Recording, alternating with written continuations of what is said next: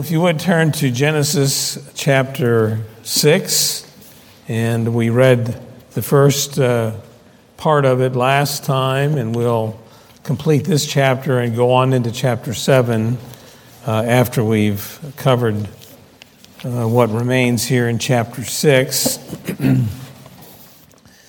And before I get into the weeds of all the flood stuff, which will keep us busy. I had Daniel end a little earlier tonight because I think I'm going to ramble a little while on this.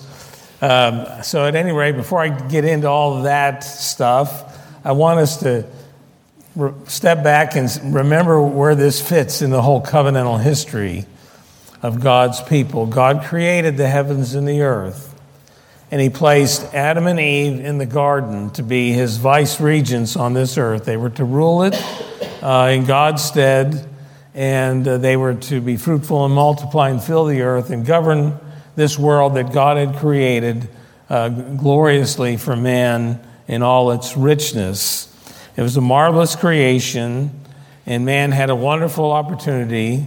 He did have one prohibition. He was not to eat of the tree of the knowledge of good and evil. But God made a covenant with Adam and Eve there in the garden, the covenant of creation. And there was this relationship. Marriage was a part of it. The Sabbath day was a part of it. His tilling the garden, labor was a part of it. All of those elements were a part of the covenant relationship God had with his people from the very beginning. But they had that one prohibition, that test, not to eat of the tree of the knowledge of good and evil, because on the day that they would eat of it, they would surely die.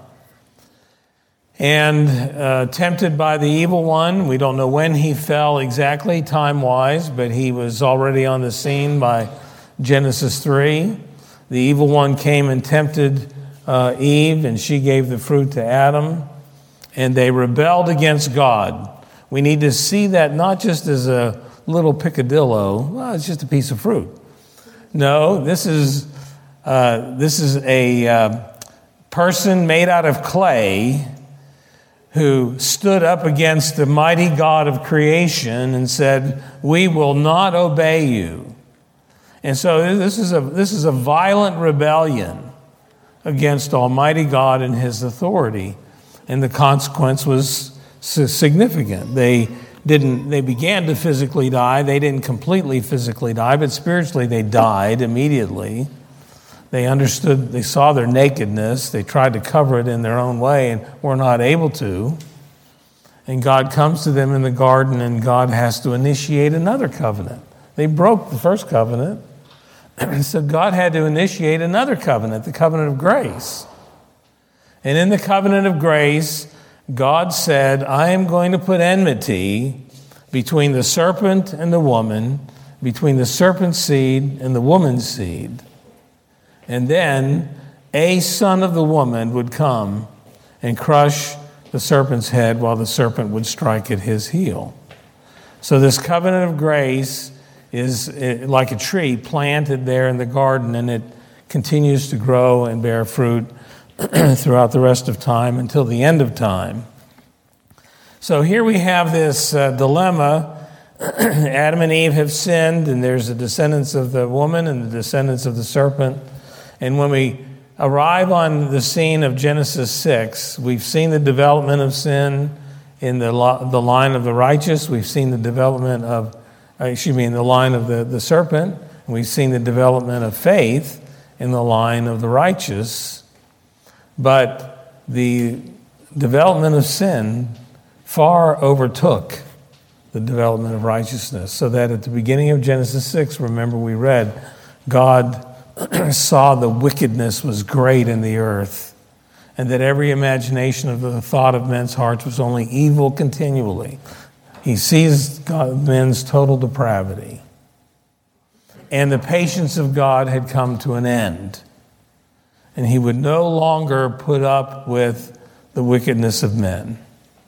And so he was going to send the flood to judge this world, to wipe out all humanity, except grace enters in again And grace enters in, and he chooses a man named Noah and takes Noah and his family, and he's going to use them to preserve alive a host of animals and his family.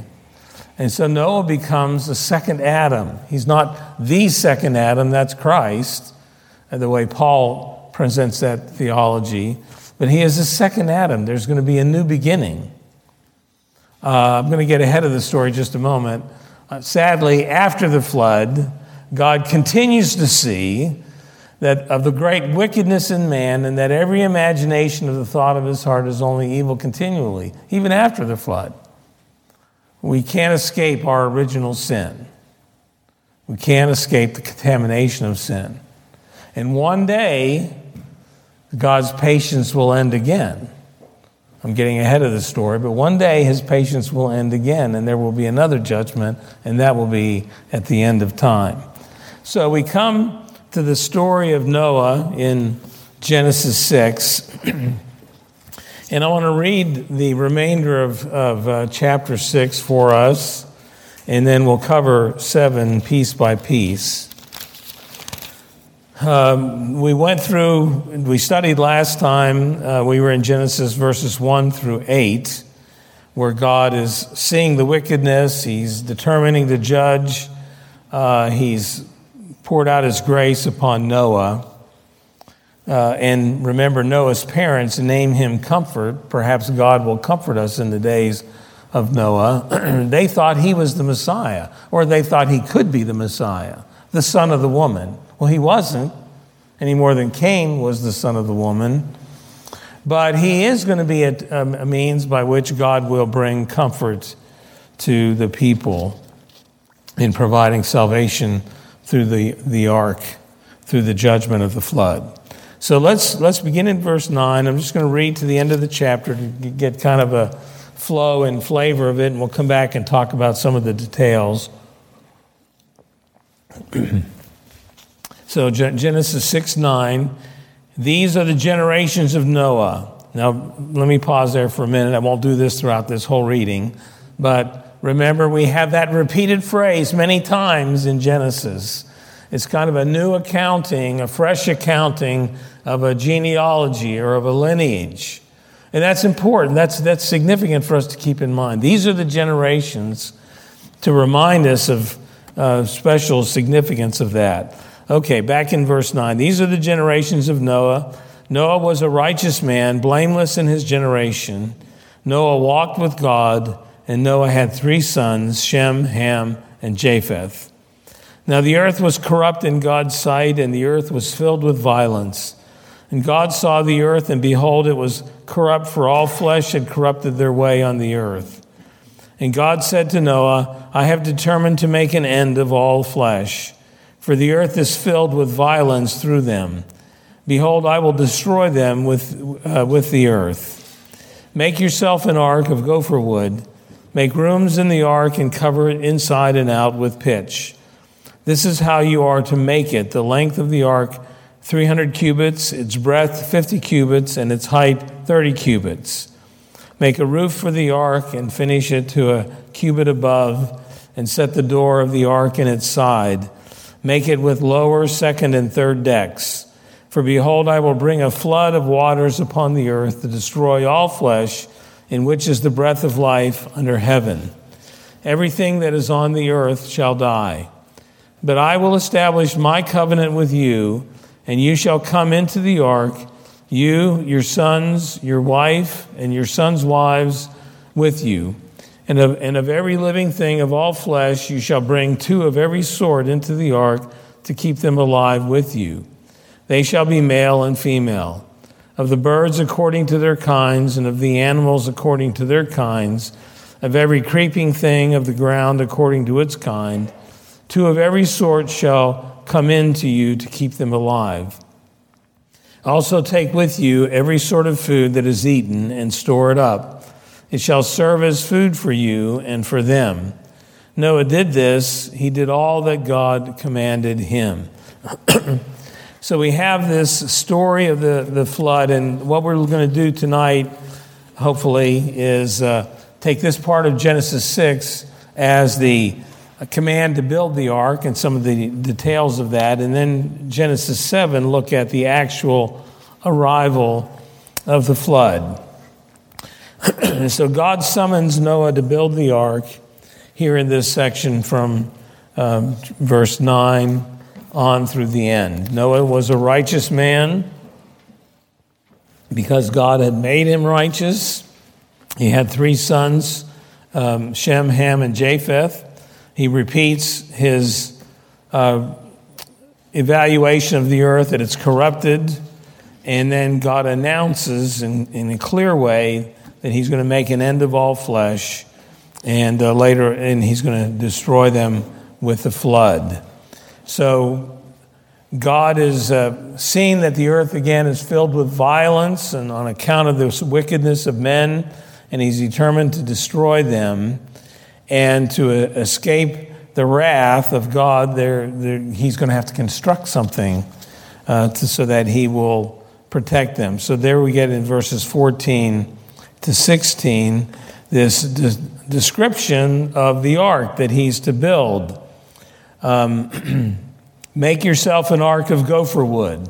Now, we don't know what gopher wood is. It's not identified clearly in any sort of way. A lot of people have had guesses. Some people think it was a form of cypress wood, which is a very, very hardy wood. But it was available to Noah at the time, and it was important. It was an element that he was going to use to build the ark. And he was to make rooms in the ark and cover the inside and outside with pitch. Now, Derek Kidner, an Old Testament scholar, he says the Hebrew form of the word for pitch is almost identical to the Hebrew word for atonement. And so that there is a reasonable connection that we can make, at least with the imagery of the pitch that covers the whole ark inside and out, as protecting them through the flood. And you and I are covered with the blood of Christ, so that when the judgment of God comes on the last day, you and I will also be covered and protected by Christ and by his blood. And he goes on to say there to make it, and he gives the dimensions, it's 450 feet by, let's see, I did the math on this, 450 feet long, 75 feet wide, and 45 feet high. Let me come back to that description just in a minute. The ark, one thing about the name ark, it appears in only one other place in the Bible.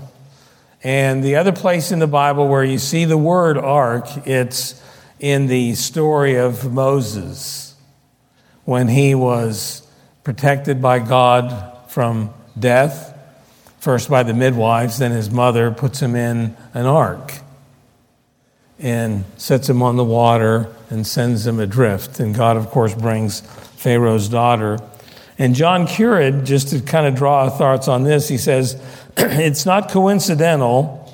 Both of the arks, Noah's ark, Moses' ark, both of the arks were used to save the occupants from destruction by water. Noah and Moses both endured watery ordeals that led to their preservation, and both of them ultimately served as deliverers of the godly seed.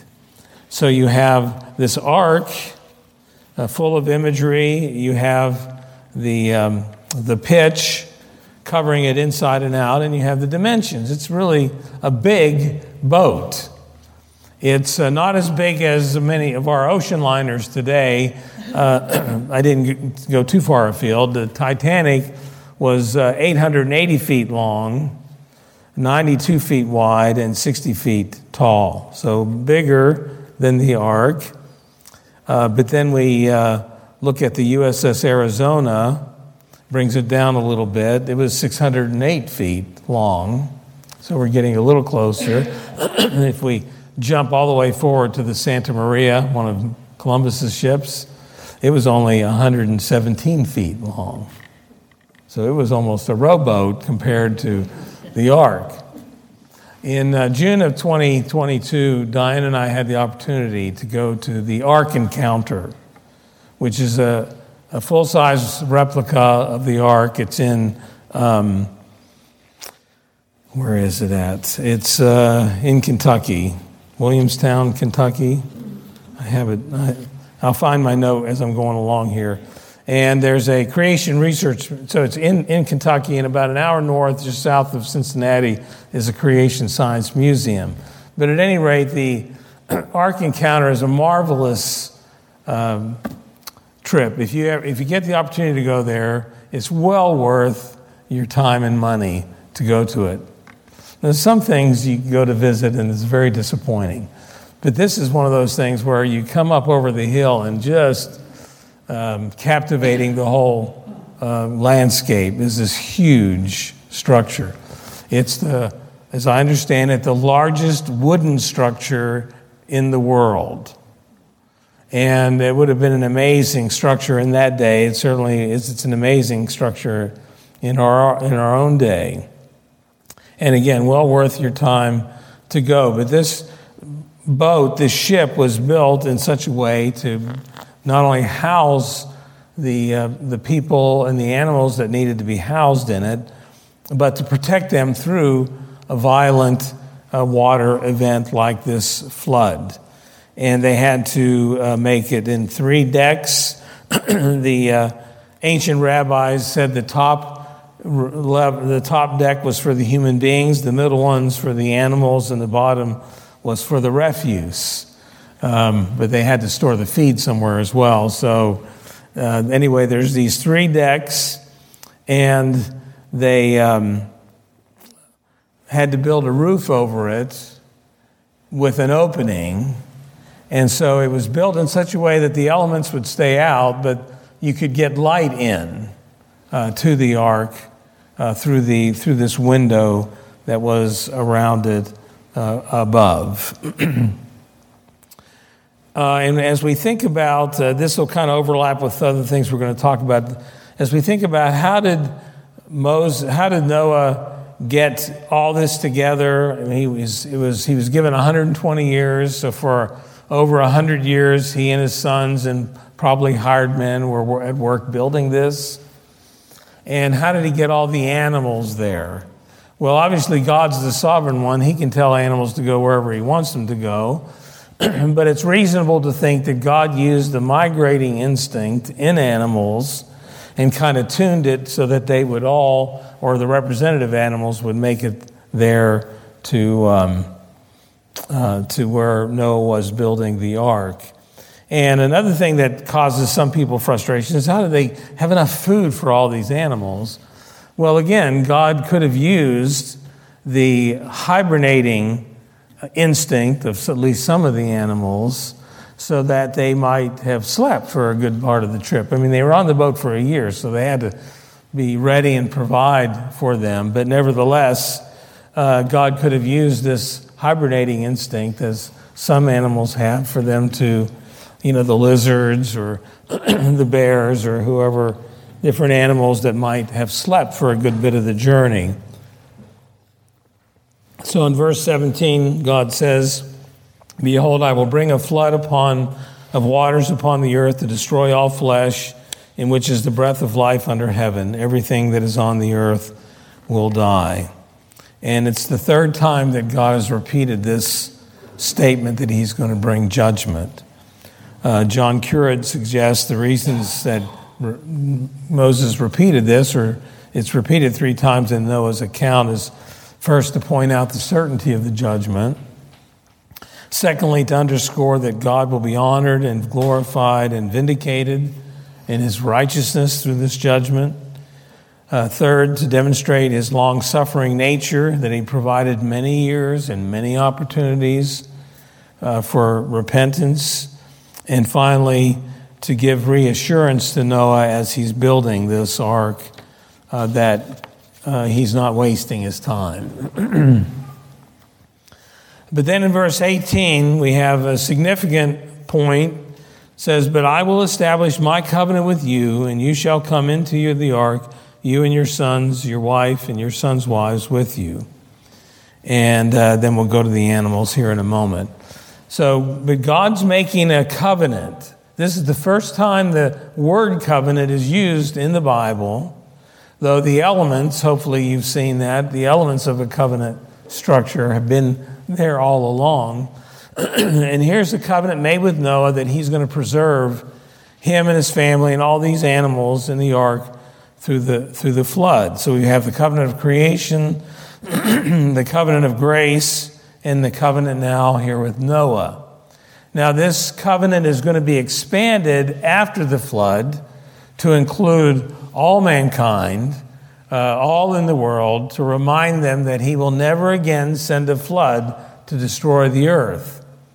Now he doesn't say that he's never going to judge the earth again, but he's never again going to send a flood. And the sign that he will give for that is the rainbow. But here at this point, we might make a distinction. We don't want to. We're not making a division from the broader covenant of Noah that will come. But perhaps here, see the focus is on preserving Noah and his family and all these animals in the ark.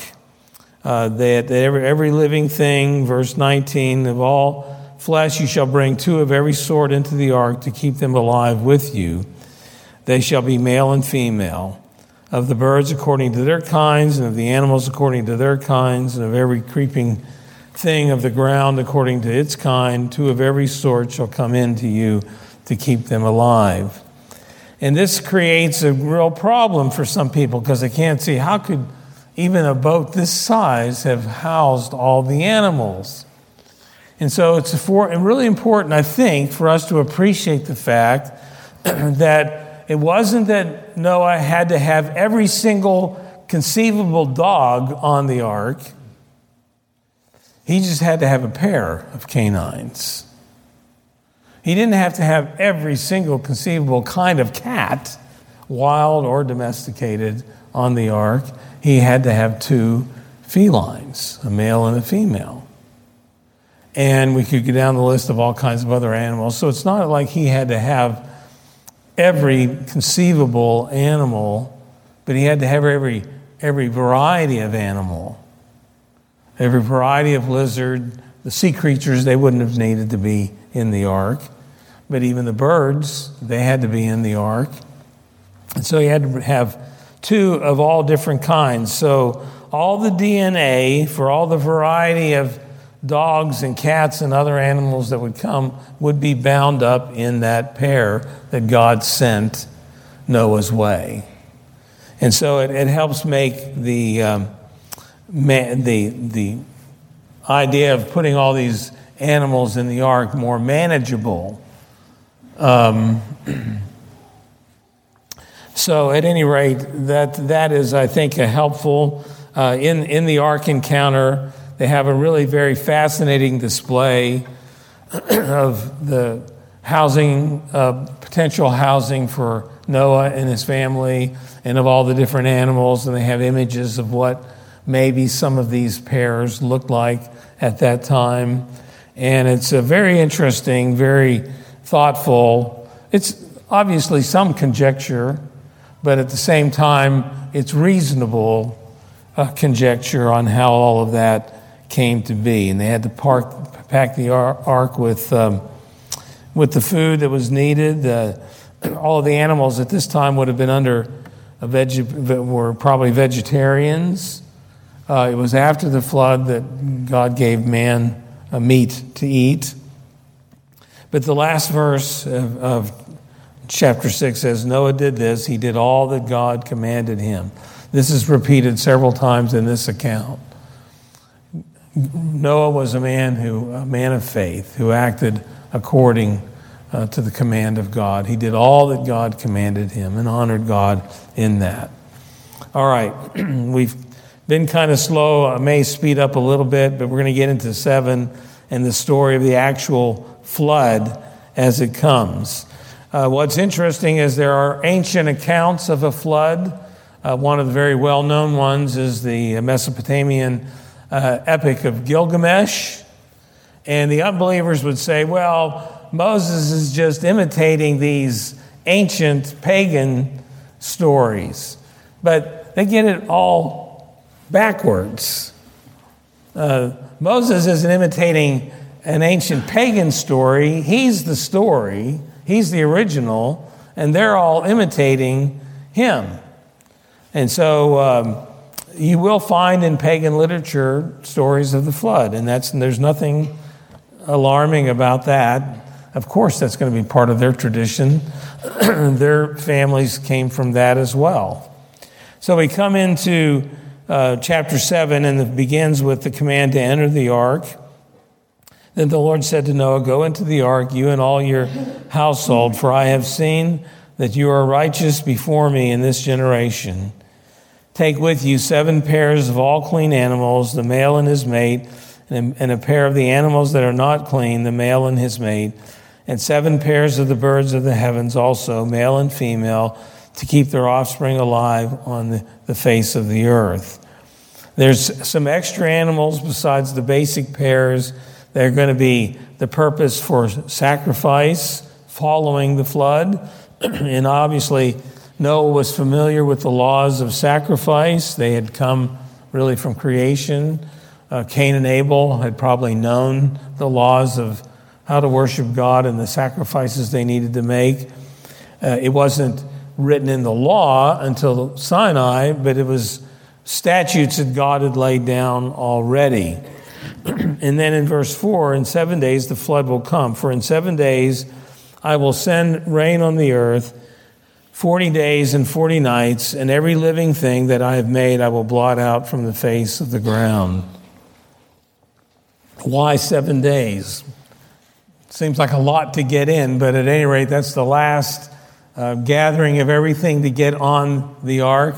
One interesting thing is the ancient rabbis, they interpreted this 7 days, not just for getting in the ark. They say that they were 7 days of mourning for the righteous man Methuselah, for whose honor the Holy One, blessed be he, had regard and therefore postponed punishment. And interestingly, Methuselah, if you have a chart or something, died the year the flood came. And some of you remember Frank Dolan, and he put together a little chart. It's very interesting. If you want a copy, I'd be glad to make some copies and give it to you. But he worked out all the ages of all the people, and it comes to Methuselah lived until the year, according to his chart, 1656. And from Moses' age at the time of the flood, at 600 years, because he was born in 1056, the flood began in the year 1656. So it's just a fascinating little thing. For those that remember Frank, he has a note at the bottom, there may be mathematical errors, so don't let your salvation depend on the above. It sounds just like him. But it's fascinating to think about, and you could do that work yourself. There's some of the young people probably are itching to a project like that. But at any rate, whether it was the year Methuselah died, whether the 7 days were to mourn him or not. But the rain will last 40 days and 40 nights. Now, you're familiar with that terminology. There are many 40 days and 40 nights in Scripture.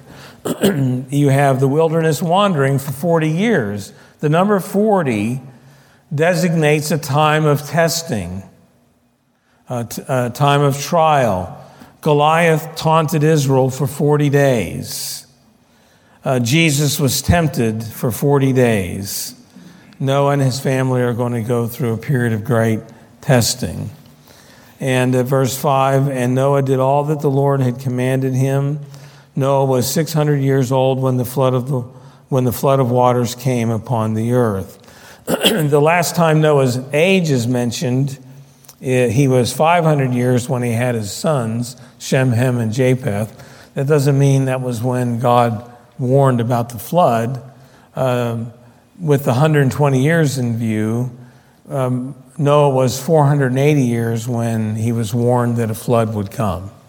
and then his sons came when he was 500 years old, and they entered the ark when he was 600. So verse 7, and Noah and his sons and his wife and his sons' wives with him went into the ark to escape the waters of the flood, of clean animals and of animals that are not clean, and of birds and of everything that creeps on the ground. 2 and 2, male and female, went into the ark with Noah as God had commanded Noah. You notice I read several times here about creeping things. If you like lizards, you're happy about that. If you like snakes, David Bonner, for those of you who remember, he was the critter kid, and he loved snakes and reptiles of all sorts.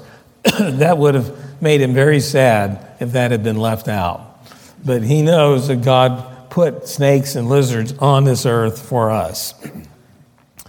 So God had them bring everything in to the ark, all these animals. And in verse 10, and after 7 days, the waters of the flood came upon the earth in the 600th year of Noah's life, in the second month, on the 17th day of the month. On that day, all the fountains of the great deep burst forth, and the windows of the heavens were opened, and rain fell upon the earth 40 days and 40 nights. Now, the water arrives from two sources, and I think this is significant for at least to reflect on. How did we get so much water to flood the entire globe? Well, when God created the heavens and the earth, and I didn't look it up, but I think it was on day 2, and he separated the waters above from the waters below. And in God's creation of the world, he put a large amount of water in the sky. Some speculate that there was a canopy around the globe prior to the flood, and the waters were in that canopy, creating kind of a greenhouse effect on the earth, made things produce better, helped maybe the long lives of men. And then the waters below were under the ground, and perhaps there was maybe there was only one giant land mass, and the waters were confined under them. And from Genesis 2, verse 5, as far as we know, there was no rain up to this point in time. It says there that the earth was watered by mist that came up out of the ground. So when it talks about the waters of the deep, it's looking at those springs, that reservoir of water that God had created and placed under the landmass, that God was undoing creation and opening up that reservoir, and all that water was flooding out.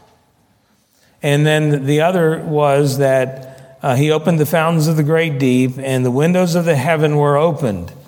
And so we're seeing here an uncreating of the creation, that he breaks open the windows of heaven and pours down rain 40 days and 40 nights. The very wording of the text communicates the idea that it was an abnormal rainfall. We're not even talking a Hurricane Harvey rainfall. We're talking about multiplying that by 10 times the amount of water coming from above. God was undoing the original creation. And it's just interesting to think about this. And again, there's just a bit of speculation as we're commenting on it. But there's a couple displays in the Creation Museum that I found really very fascinating. One was regarding the size and nature of the ark and all the different pagan descriptions of the ark. And they did testing, model testing, and demonstrated that every ancient pagan mythology description of an ark could not possibly survive a flood. But Noah's Ark could. It was built for such an event. And the other thing that was very interesting is, if there was this canopy, and there was a sort of a greenhouse effect throughout all the world, then there would have been kind of a similar atmosphere everywhere.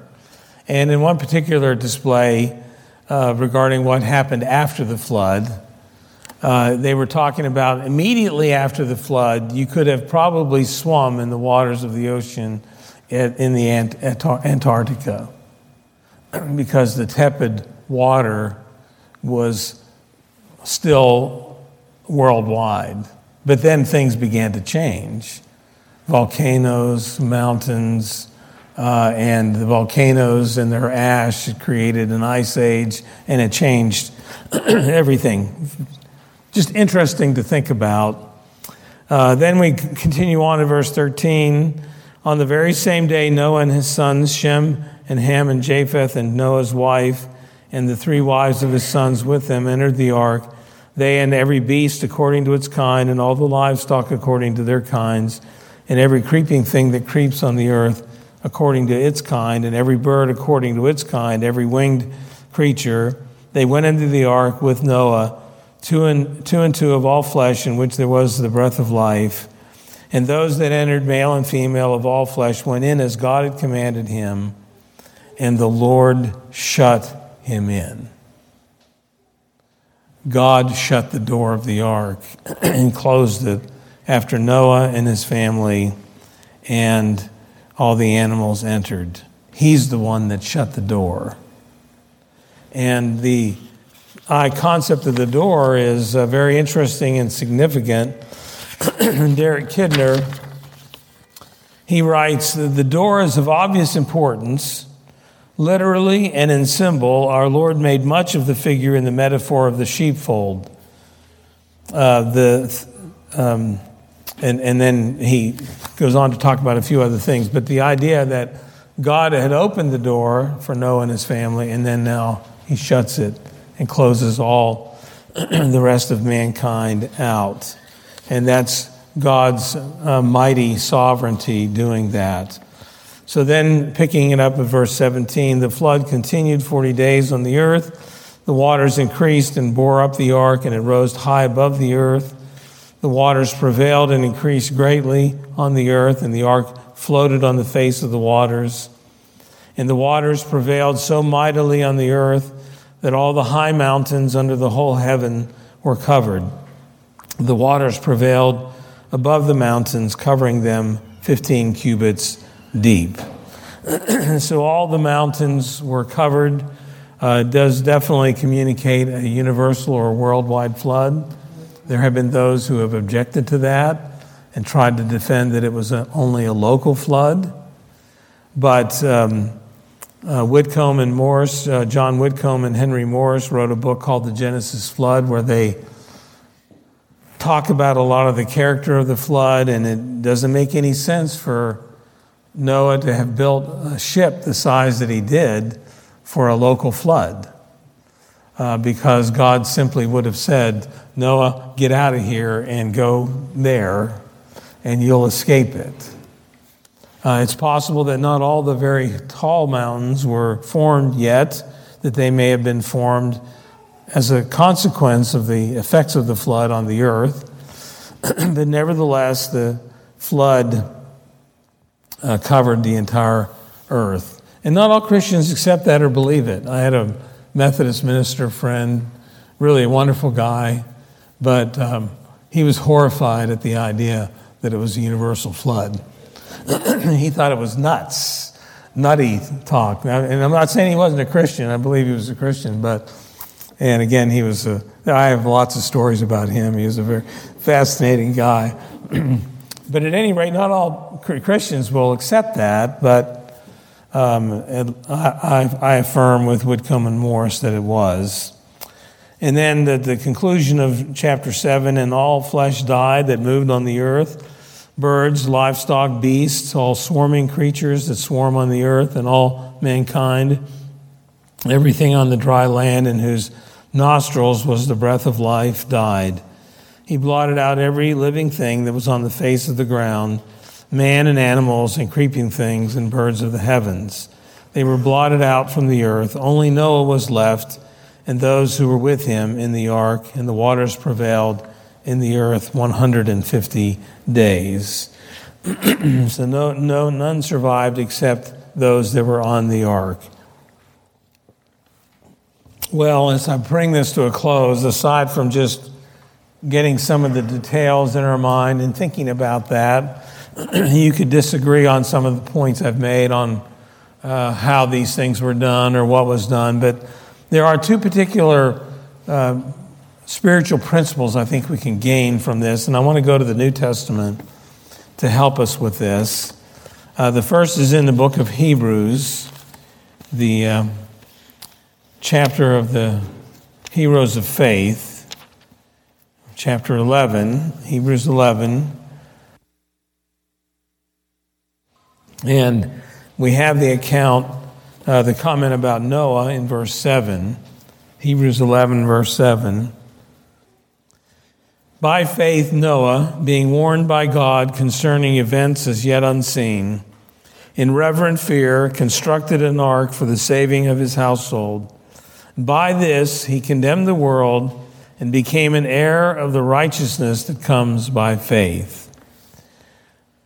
So as we look at the story of Noah, and as we look at God's use of Noah in that day and in that all that event, we have to see him as a pattern of faith. A pattern of grace. Noah found favor. He was given favor in the eyes of the Lord. And Noah responded to that favor, that grace that God had given to him, and he acted in faith, in obedience to the Lord, and built an ark. And so he becomes a pattern for us of faith in the Lord and obedience to the Lord for you and I to reflect on. We don't look to him to be obedient. We look to Christ. Noah isn't our hope, but he can be a model, a pattern, a help, a witness to help push us along in trusting the Lord and responding to his grace by obedience.